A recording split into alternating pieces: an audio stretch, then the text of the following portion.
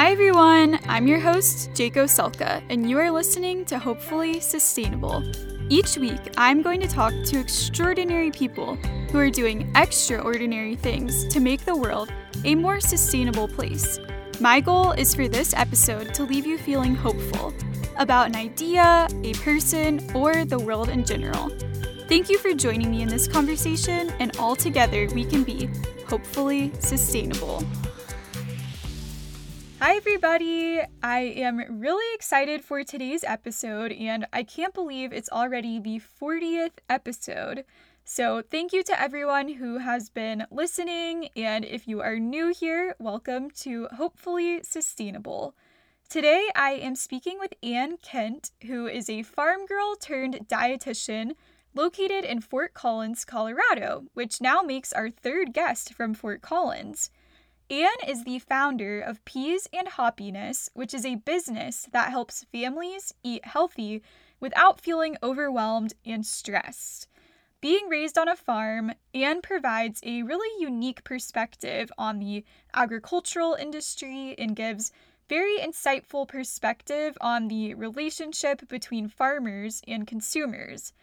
I really enjoyed hearing about Ann's experience growing up on a farm, as my mom's uncle, Uncle Dave, is a farmer himself, and some of my favorite memories are visiting his farm every summer in Iowa. Throughout the episode, Ann explains the dichotomy that exists within the USDA when it comes to promoting healthy eating, but at the same time subsidizing crops that are mostly turned into processed foods. She also discusses the hurdles that individuals and families face when it comes to healthy eating. Through her educational background and her experience with her business, Peas and Hoppiness, Ann has learned so many great tools that help with eating healthy, avoiding food waste, and minimizing our impact on the environment. If eating healthy, cooking, or anything in between sounds at all overwhelming or unattainable, don't worry, Ann is here to help. Ann, welcome to Hopefully Sustainable. I'm really excited to talk to you today. Can you tell us a little bit about who you are and where you are located? My name is Ann Kent. I describe myself as a farm girl turned dietitian. I'm a registered dietitian nutritionist, and I have my master's in nutrition and dietetics. I grew up on a farm in central Kansas, and I moved to Fort Collins, is where I live now, about 4 years ago, where I started my private practice, Peas and Hoppiness, a couple of years ago, and now work full-time as a registered dietitian, creating meal guides and writing recipes and helping busy families get dinner on the table.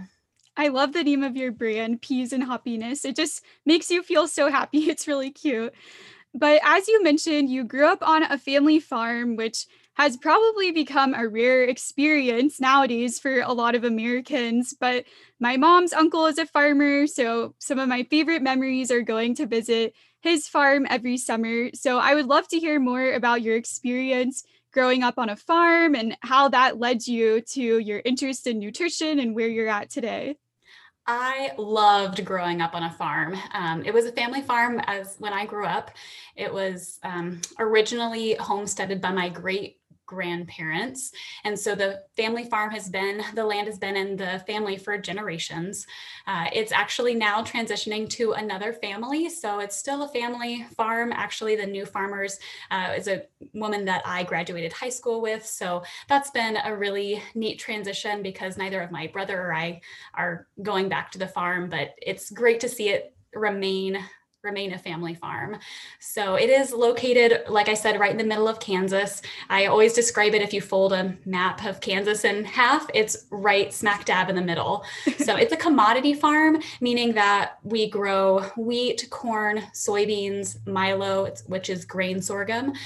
So not a vegetable farm, it's a more traditional commodity farm, but still run by about 3 to 5 full-time employees, depending on the season that they're in. What was your experience like growing up? Did you help a lot with the farm work, and were you really involved with that? Is that kind of what led to your interest in these topics and fields later on in life? Both of my parents were full-time farmers. So agriculture now is such that a lot of these family farms, it's very challenging to make a living. And oftentimes one of the partners works outside of the family farm. Mhm. But my parents actually both did work full-time. My mom is also a physical therapist and spent a couple of years in my early childhood working outside the home. But for the most part, she ran the books and did all the bookkeeping and also fed all of the people, which is a full-time job in and of itself, while my dad was really the manager of the farm, spent a lot of time on the equipment. So I didn't run a lot of the equipment or have direct involvement in the farm work a lot. I definitely spent summers on the combine with my dad or playing in the wheat truck. So we definitely were part of farm life because with both parents working full time, that's what we did as kids when we were not in school is we were around the farm. So my main role was actually helping my mom in the kitchen, which is how I gained my love of food. Mm. She is an amazing cook still to this day. She was sort of known by my friends as like the mom who could cook a really good meal. So that was always fun to have friends over.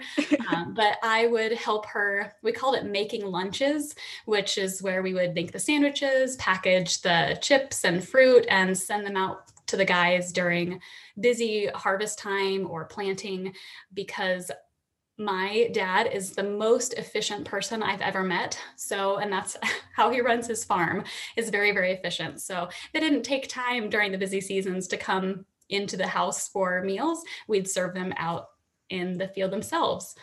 Yeah, that's exactly the same story of my mom's uncle and aunt. She always has to bring the food out to them, and farmers are working so hard. So, from my experiences, they can definitely eat. So, I'm sure they really appreciated you all bringing the food out to them. So, after growing up on the family farm and getting to college, what led you to become a nutritionist? Honestly, it was my love of food. So I love to cook and I loved sharing that with other people. And I was kind of struggling in high school with where I wanted to go in life. I thought maybe I wanted to go into medicine and be a doctor. And then, actually, for my senior project in high school, my teacher told me that there was a job called a dietitian that was about food, and which blew my mind. I was so excited. So for my senior project in high school, I wrote and sold a cookbook, my first ever cookbook, Wow. which was a really, really good learning experience. It was really hard. It took a lot of time and effort, but that then led me to dietetics in college, where I attended Kansas State University in Manhattan, Kansas. And then I did my internship and master's program at the University of Kansas Medical Center in Kansas City. And that's where I started my first job. I had a graduate position with the Diabetes Institute there, and started my first job as a diabetes educator and dietitian in their endocrinology clinic.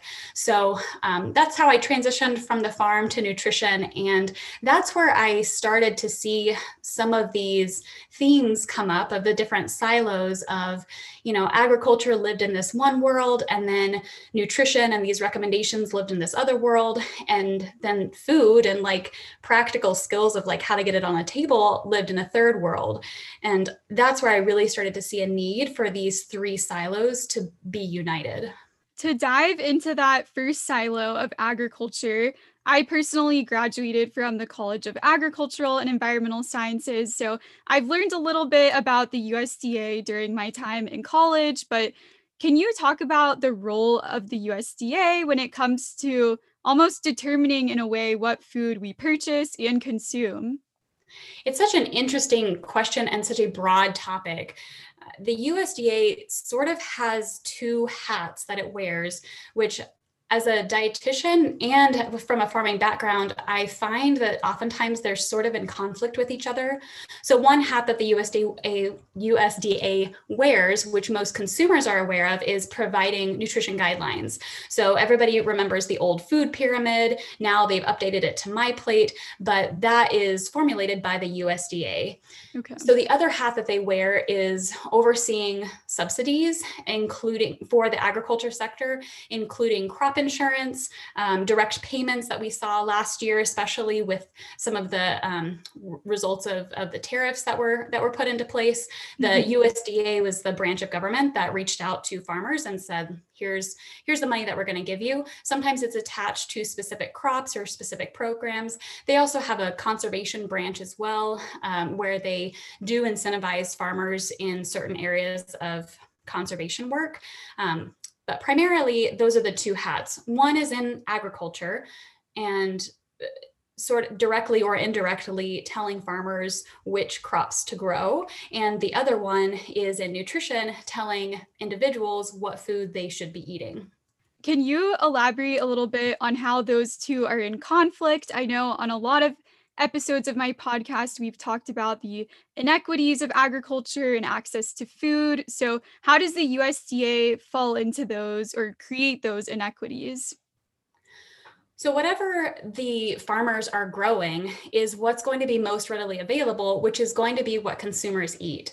So what I observed in the nutrition space, especially working with patients with diabetes, all of my recommendations, which were supported by the USDA, were to reduce the amount of processed grains and increase the amount of fruits and vegetables. We talked about protein too, but ultimately the recommendation is also to decrease animal proteins in this, because the standard American diet just contains much more protein than we really need.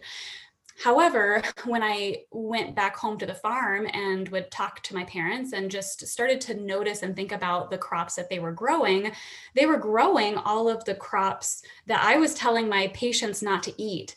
And so I started to sort of have this cognitive dissonance where, my parents are good faith farmers. They want to feed the world. The farmers that I know and love care about the people they're feeding, but the crop insurance and the subsidies are for different crops than what my patients were needing. And so I think it's important to realize that agriculture is going to be the base of what we are consuming, because whatever we're producing the most of is going to be the least cost. And consumers, especially low-income consumers, are highly driven by the price of food, of course. That we see that if you divide populations by income, people in the lowest quintile of income spend the least amount of money on food, but proportionally the most of their income. So they proportionally spend a higher percentage of their income on food, whereas the people in the highest quintile of income spend a much larger amount of money on food, but it's percentage-wise a much lower percentage of their income. And so what happens then is the foods that are the cheapest are going to be purchased by the lowest income consumers, which in our modern society, where we produce a lot of those commodity crops, is going to mean that they're producing or they're purchasing a lot of processed grain, processed sugar, and processed meat. Yeah, that's definitely a huge issue, and there's so many moving parts and different players involved in this issue. And like you mentioned, the low income people are having to spend such a huge proportion of their income on food, yet they also have the similar issue or the same issue at the same time of not even having access to healthy food. So a lot of times the processed foods are their only options. And I know you like to reference Michael Pollan, and I read The Omnivore's Dilemma actually in high school, and that was one of my first introductions to sustainability. But he describes a national eating disorder. Can you tell us a little bit more about what that means? I think you started to hit on it a little bit with how we're really having to shift from the food pyramid to the updated version and try to figure out what is the best things for us to eat. It's so confusing, right? And it feels like it shouldn't be. And while I definitely don't agree with everything that Michael Pollan writes, especially coming from a farming background, because he is a journalist and not a farmer by trade, I do think that he brings up some really good points. Another quote that I really like of his is when talking about what we should eat, he says, eat real food, not too much, and mostly plants, which distills all of this confusing nutrition information into what really matters. And his description of this national eating disorder is talking about how in the 1970s, when we realized that heart disease increasing, diabetes, we saw a lot of these chronic diseases increasing, we noticed that our fat intake had significantly increased, primarily through animal proteins, because they were being fed all of our excess grain that we were producing. And so as a result, the USDA came out with these guidelines where we needed to significantly reduce our fat intake. Well, fat is a flavor carrier, talking about this silo of food, and fat is very, very important in cooking, in making things taste flavorful. So if you remove fat from the food, it tastes very bland. Food companies then saw that they needed to make their food palatable. So in place of fat, they put in sugar to their food. So in order to make the fat-free cupcakes taste good, they may not have fat, so they could put on their label that it was low fat or fat free, but that now they were packed with highly processed flour and highly processed sugar. So fast forward a few decades, and we learned that highly processed flour and highly processed sugar and a very high carbohydrate diet is also very detrimental to health and also causes a lot of these same problems. So our whole nation swung from needing to go low fat to now all of a sudden we need to go low carb. And at the end of the day, individual consumers are like, well, what the heck do we eat? Like there's nothing left to eat. There's only protein, which as a dietitian, I see a lot in practice where, well-intentioned doctors, medical professionals, and patients are all trying to increase their protein intake, when really the reality is they don't need more protein, they need more fresh produce, more fruits and vegetables. Carbohydrates aren't bad. It's more about how they're packaged. So it's more about eating whole foods than it is to cut out a certain macronutrient, carbs, fat, or protein. Yeah, it's like you said, it's so confusing and it seems like eating is such a simple thing and we don't even think about it most of the time, but there's so many different things that we're trying to pay attention to and think about when we're eating. There's so many different diets nowadays that people are trying, but it comes back to like the quote that you mentioned by Michael Pollan is just that we need to focus on eating whole foods and mostly plants. And that is where you come in and your brand comes in, helping people. And your mission is to help busy families get a healthy dinner on the table by providing tasty, tested recipes and helping with the practical nitty gritty of meal planning. I know that my sister played travel soccer growing up, and we spent a lot of our times late at night at her practices, traveling on the weekends. And a lot of times it's just easier to eat out or to eat these ready made meals that you can just throw in the microwave. So, as a mother yourself, what kind of struggle do you face when it comes to feeding your family healthy meals on a daily basis? I think you hit the nail on the head. It's this busy world that we live in where we're constantly on the go. So, unless you plan ahead, it's almost impossible to figure out what to eat. And it's doubly hard if you're not comfortable in the kitchen. So, I create recipes, like this is my job. And so if I have to find a meal on the fly, like I can usually figure it out. But if I didn't have a background in cooking, it is incredibly overwhelming. So what my business, my goal is to help unite these silos of food and nutrition specifically, and just make it easier for people to know what they can eat, have a plan, have recipes that they don't have to spend hours searching for, but they know that are going to be balanced nutritionally, so they don't have to wonder if they're checking all the right boxes, and also be practical so that they don't have to visit 3 different specialty grocery stores. And they're also going to taste good enough that the kids actually eat their vegetables. Because, if I always tell people, if your vegetable is so healthy that you don't eat it, it's not doing you any good. So add a little bit of fat, add a little bit of salt, enjoy your veggies and enjoy your meal.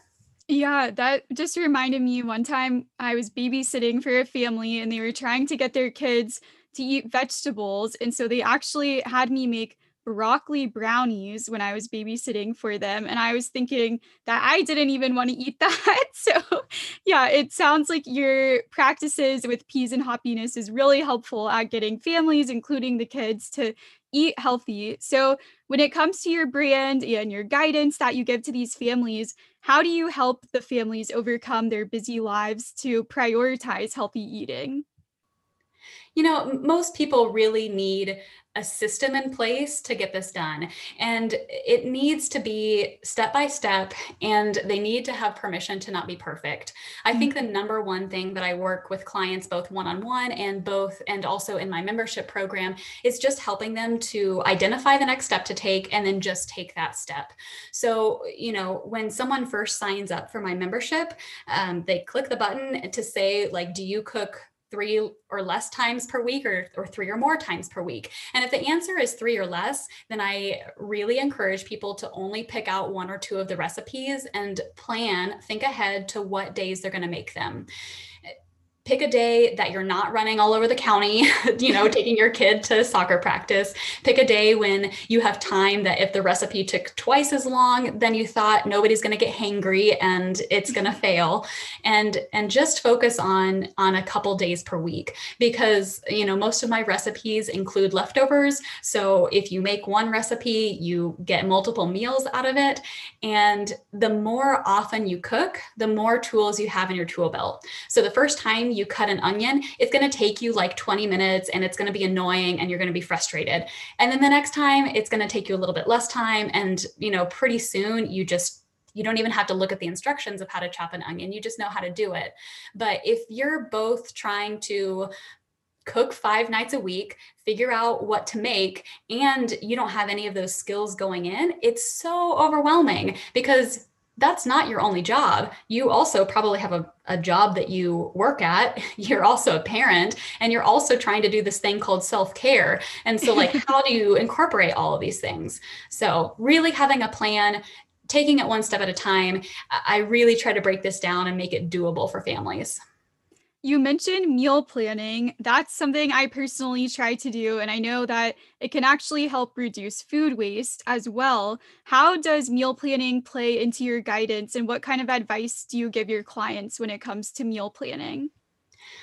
Meal planning is one of the most important things. I'm glad you brought that up. There's a couple different ways that I encourage people to meal plan. So depending on how structured they are and just their personality, I have a meal planning template, which is actually a free download on my website, that walks people through thinking through their events for the week, how many people they're feeding. So again, like the example of soccer practice, are you even going to be home on that night? Do you even need to cook? And then it helps you think through how often you're going to cook, if you have leftovers, and the extras, the lunches, the breakfast, the snacks that sometimes we forget about. So if someone is like brand new to meal planning and they have a family, that is the most helpful thing they can do, is to actually fill out that template a couple times until, again, you get used to your own rhythm. After that, if someone is pretty comfortable already with meal planning and they have sort of a structure, they can take the meal guide that I provide in the membership and just think through when you're going to make the meals, or just have a plan for how many times you're going to cook roughly.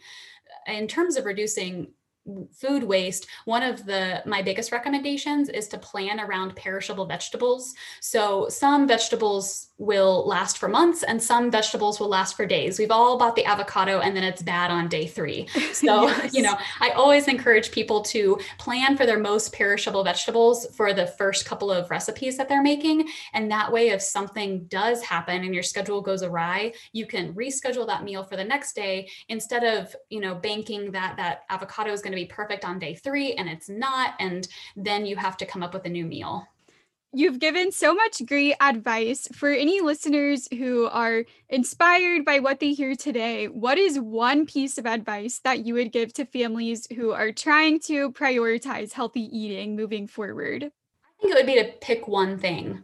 So if it's to try a new vegetable, take your kids to the grocery store, take them to the farmer's market, pick out the vegetable and do that. If your priority is to cook more at home, pick one night of the week where, again, you have time to do that, and make a plan, go to the grocery store and do that one thing.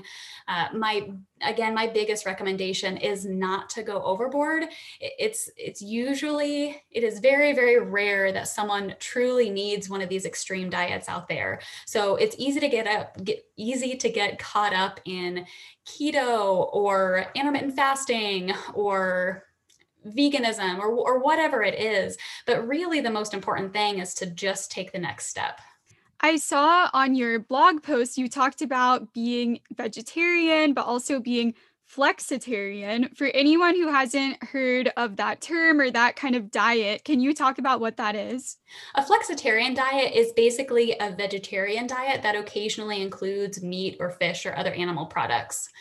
And the reason why I include this is it has to do with that next step idea.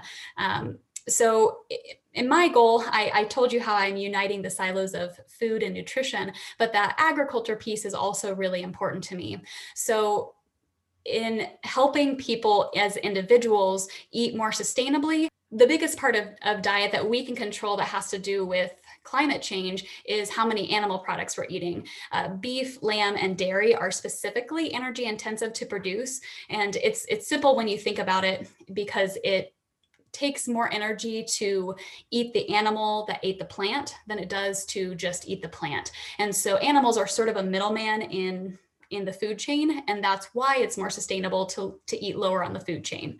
However, I recognize that not everybody is ready to do that. My family is not ready to do that either. So we are not all the way vegetarian or vegan, but we have reduced our animal protein intake. And that's a big part of these meal guides as well, that every week I include at least one vegetarian recipe to just start people down the path of trying new proteins, new foods, because it's hard to make all these changes all at once. So just making some of these small steps, if everybody makes these small steps, it's going to be a lot more productive than one person doing it perfectly. Yes, I really love that advice because a lot of times when it comes to being vegan or vegetarian, my family has a lot of conversations around, well, how is this going to impact the farmers? And we still want to support farmers because of our family being in the field of being a farmer. So I really like this piece of advice. And a lot of people, like you mentioned, aren't ready to go fully vegan or fully vegetarian, but they can still make an impact and make more sustainable choices by having this flexitarian diet, kind of like the meatless Mondays, or challenging yourself to just one meal a week that's vegetarian. And you can go up from there and have 2 meals a week that's vegetarian if the first one goes well. So I really, really like that advice. You recently posted about seasonal vegetables, and I really loved this post. I know that this is something I personally need to educate myself more on. I think a lot of us as consumers are used to going to the grocery store. We can get any vegetable, any fruit at any time of the year, and we don't really consider the seasonality of vegetables and fruits. Can you talk about the importance of eating seasonally and how we can educate ourselves on what is in season at that time? Seasonal vegetables and other produce is sort of the link between agriculture and food. And it's a way to help us understand more about where our food comes from and, what is in season right now. So I encourage people to eat seasonal produce for several reasons. First of all, it's seasonal produce has the ability to be picked at the peak of ripeness and shipped a smaller distance. So instead of purchasing food that's shipped from South America in the winter, if you can find winter seasonal produce when it's cold outside, you're going to find better quality of food in several areas. So you'll have better nutritional quality because it hasn't lost its quality in shipping. It'll taste better, which is a huge part of liking vegetables. A really good example of this would be a fresh tomato off the vine, if you've ever had a garden, versus that bland, pale looking tomato in the grocery store in December. Those are two wildly different foods. And I found, especially with working with clients one-on-one, that a lot of the reason they didn't like vegetables was because they had never had one that was fresh. And it makes such a big difference. So it primarily, I think it's great to eat seasonally because it tastes better and it's going to be more enjoyable. Secondly, because it's more nutritious, but thirdly, because you're also actually able to support local farmers. And especially, I think we experienced such a unique happening in our food system last year during the pandemic. I don't know about in your area, but in our area, you went to the grocery store and the shelves were literally empty. I've Mhm. never experienced that before as a consumer. And my dad, the farmer, always says that in our modern food system in America, we have exchanged efficiency for resiliency. So what that means is we are very, very efficient in our food systems. We produce exactly what we need in the quantity we need, in the type we need. needs. So bulk versus individual consumers. But when something happens, like a global pandemic that we have no control over, you can see how that breaks the system. And we were not out of food in the pandemic. In fact, there were lots of news articles about how farmers were dumping pounds and thousands and tons of fresh produce because they didn't have a market for it anymore. So I think it's incredibly important, not just that feel good feeling of supporting your local farmer because they're a small business, but also because I think it's a little bit dangerous to put all of our eggs in the basket of our large food system, because something like a pandemic or a natural disaster could really harm us in the future. And we need to support those small businesses so that they are there in the future when we need them. Yeah, that is a really insightful phrase that your dad said. And it's so true because we went to the grocery store and we are used to the grocery stores always having an abundance of everything that we need. So it definitely was a shock to go and see these empty shelves at the grocery store when we're not used to that.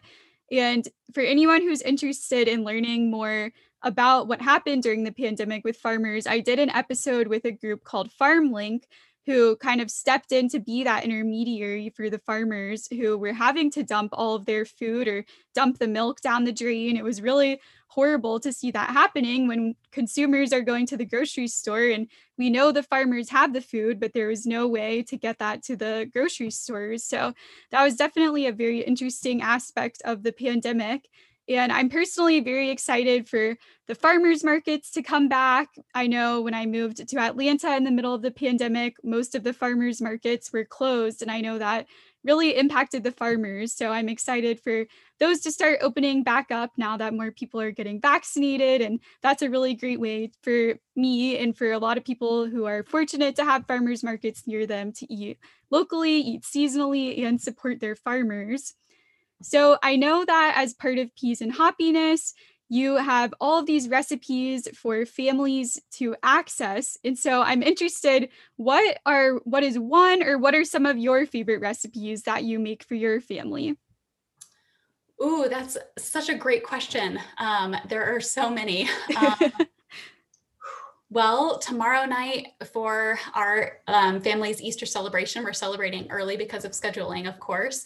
We're having our easy Greco-style lamb chops. And I know I just said that lamb is high on the food chain, so that's why it's one of our very specialty dinners. But that is one of my family's favorite meals. I always have found meats like lamb that are a little bit different. They're hard to cook or I'm intimidated by them. But this recipe is so easy. Literally you marinate it and then it takes less than 10 minutes to actually cook. So Wow. that's one of those examples of something that seems difficult, but is actually really easy. We like really flavorful meals. So another of our recent favorites was a lemon garlic butter caper sauce served over halibut. The vegetarian version was served over pasta and it was also really, really good. So that's another favorite. We've also sometimes been surprised by some of the vegetarian or vegan meals that I've created. So one of my recent vegan favorites was a portobello stew. So it's similar to a beef stew, but I actually braise the mushrooms in butter, and then I deglaze the pan with red wine. And oh my goodness, the flavor of that meal was just so hearty and comfort food, but there was no meat in it. We served it over egg noodles and during a snowy time here in Colorado, and it was just wonderful. So, Oh, yeah, that sounds delicious. I definitely want to look into that recipe and try it sometime. For listeners who are interested in following along with your social media or looking into your services, where can listeners find you? you can find me on Instagram or Facebook at Peas and Hoppiness, and that's Hoppiness like the beer with an O, so Hoppiness. On my website, you can also find several of these free resources that I've mentioned, including the meal planning template, peasandhoppiness.com/Ann, which is ANN. I'm Ann without an E, unlike Green Gables. Perfect. I'll be sure to link all of those in the show notes. When it comes to our agriculture system as a whole, this podcast is all about hope. And I know sometimes it can seem really negative, but what are some of the positives or benefits to the agricultural system right now? I appreciate that question because I think it's easy to be negative about whatever it is in our current system that needs to change, which is good because it drives us to change. But also, I think we need to understand where we came from and how we got here and why we got here in the first place. And despite a lot of the negatives, our current food system in America does produce the healthiest in terms of the most amount of calories, the safest food, and the least expensive food that we've ever experienced as a human civilization. So, never before in human history have we been worried about getting too many calories. And that's where we are today. So now we can have lots of discussions about perhaps we are lacking in some nutrients, but we have solved one problem. And the other thing that I think is really important to remember is that when it comes to sustainability, the definition of sustainability is to continue in perpetuity. And I've interviewed lots of farmers for my blog and asked them that question, what does sustainability mean to you? And the consistent answer for all of them is that sustainability means that my business can continue. So I think it's important to understand that farming, at the end of the day, is a business. They need to make money and feed their own family. So farmers are responding to the incentives that we, as the taxpayers, as the government, as the American people, are asking of them. So if we don't change what we're asking, if we don't change our policies to make more fruits and vegetables and less of these commodity grains, then they're going to continue to respond to the incentives because they're answering the question that we're asking of them. So I just want to give a shout out to farmers. They work incredibly hard, and I'm proud to come from a farming family, and just want to recognize that, I think we need to ask the right questions in order to get the answers that we want. Yes, I really appreciate you saying that. I know that my mom's uncle works harder than anyone I know, and our food system would not be where it is at today without all of the farmers who are working day and night, 24 hours a day, all 365 days out of the year. So, and a lot of times I really see what you're saying, that sustainability can be really hard on farmers and kind of look to them as being the problem, but we need to look at the full system and see where our role is in that problem as well. And I appreciate you pointing out all the positives. We ended on a very hopeful note, but to add even more hope to the conversation, what are you hopeful about right now? This seems to be a common answer to the question, but I am really hopeful for our next generation. I think Gen Z, in two ways. First of all, Gen Z is learning in real time about climate change. They're seeing the problems and being taught the solutions right now. So I'm a millennial. I learned a lot of this when I went to college and, in the second part of my life. But my stepson, who's 12, is learning about climate change and the warming oceans and all of these things right now. So they sort of have like a step up in being able to fix the problem. And the second way that I think this generation has an impact is how they're questioning and asking the older generation to make change. I've heard a lot, and a lot of my members are actually of an older generation. And part of the reason they like the vegetarian meals, for example, is because their 20-year-old kid comes home from college who now is a vegetarian, and they're like, oh my gosh, what do I feed him? And luckily they have a recipe that tastes good that the whole family likes, not just the vegetarian. So I think it's really cool how that generation is really pushing all of us to think about things and to be better. So it can only get better from here, right? Yeah, definitely. And I feel like I've said this in a few episodes before, but sustainability can have such a domino effect. And once one person makes a change or one person starts taking a sustainable action, it just leads to so many people around them also taking those actions. So I really appreciate you sharing what you are hopeful about. And I really enjoyed this conversation, and a lot of the topics that we hit on today, I'm extremely personally interested in those. So I really enjoyed learning more about the work you're doing, and I appreciate you helping all of these families try to prioritize healthy eating. So thank you so much for being here today. Thank you so much for having me. It was such a pleasure to be on your show. Thanks for listening to today's episode. If you want to learn more about today's guest or just say hello, check out the show notes and find us on Instagram at HopefullySustainablePod. Don't forget to rate, review, and subscribe on Apple Podcasts and Spotify. As you finish this episode, remember that we are all on a personal journey to make the world a better place, but it's all about progress, not perfection. Until next time, stay hopeful and stay sustainable.